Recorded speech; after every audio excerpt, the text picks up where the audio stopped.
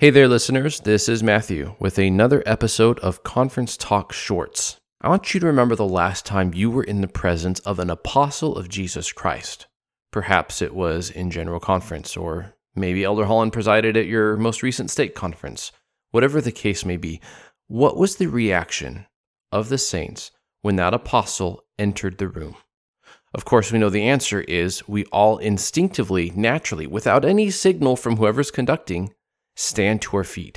The atmosphere of the room changes, and we find ourselves compelled to stand because of the honor and respect that we have for the priesthood and the office that general authority bears.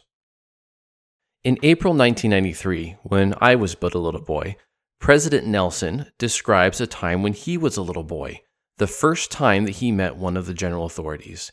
He said, quote, "It was a feeling beyond description.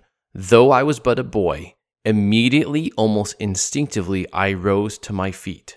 Even now, I feel that same way when one of the brethren enters the room." Close quote.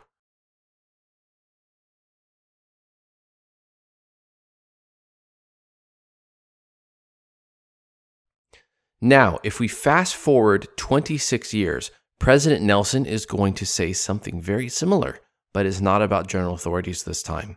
When speaking to the women of the church in the women's session in April 2019 in a talk he called Spiritual Treasures, after describing the wonderful and amazing priesthood power of righteous Latter-day Saint women, he made this observation, quote, "When a man understands the majesty and power of a righteous, seeking, endowed Latter-day Saint woman, is it any wonder that he feels like standing when she enters the room?"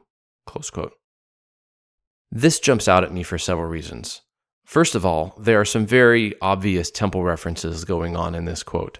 But second of all, tying this quote back to what he said in April 1993, it is apparent that President Nelson views women in much the same way that he views the apostles of the church. Someone to be honored, respected, and stand when they enter the room. In the olden days, we called this common sense. Nowadays, we call this outdated chivalry. Now, I will clarify, you can still find resources on the church website suggesting that men do indeed exactly this, open doors and stand when a lady enters the room.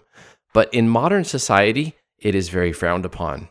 In fact, if I were to go into my next work meeting and stand when my female coworkers enter the room, I would get a lot of strange glances, I would get some very pointed questions, and then probably face discipline from human resources. This is not necessarily a suggestion to try this in the world at large, where people will take offense and cause problems.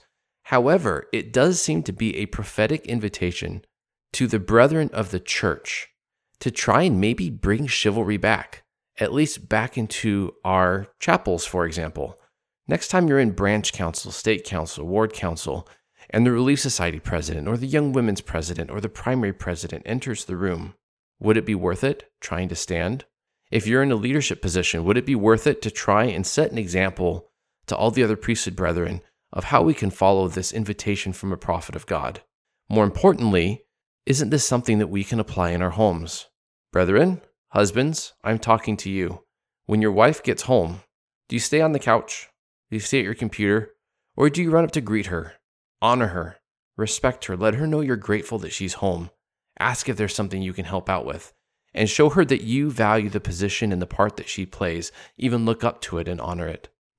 Just a thought. I'll leave that with you guys and catch you next time.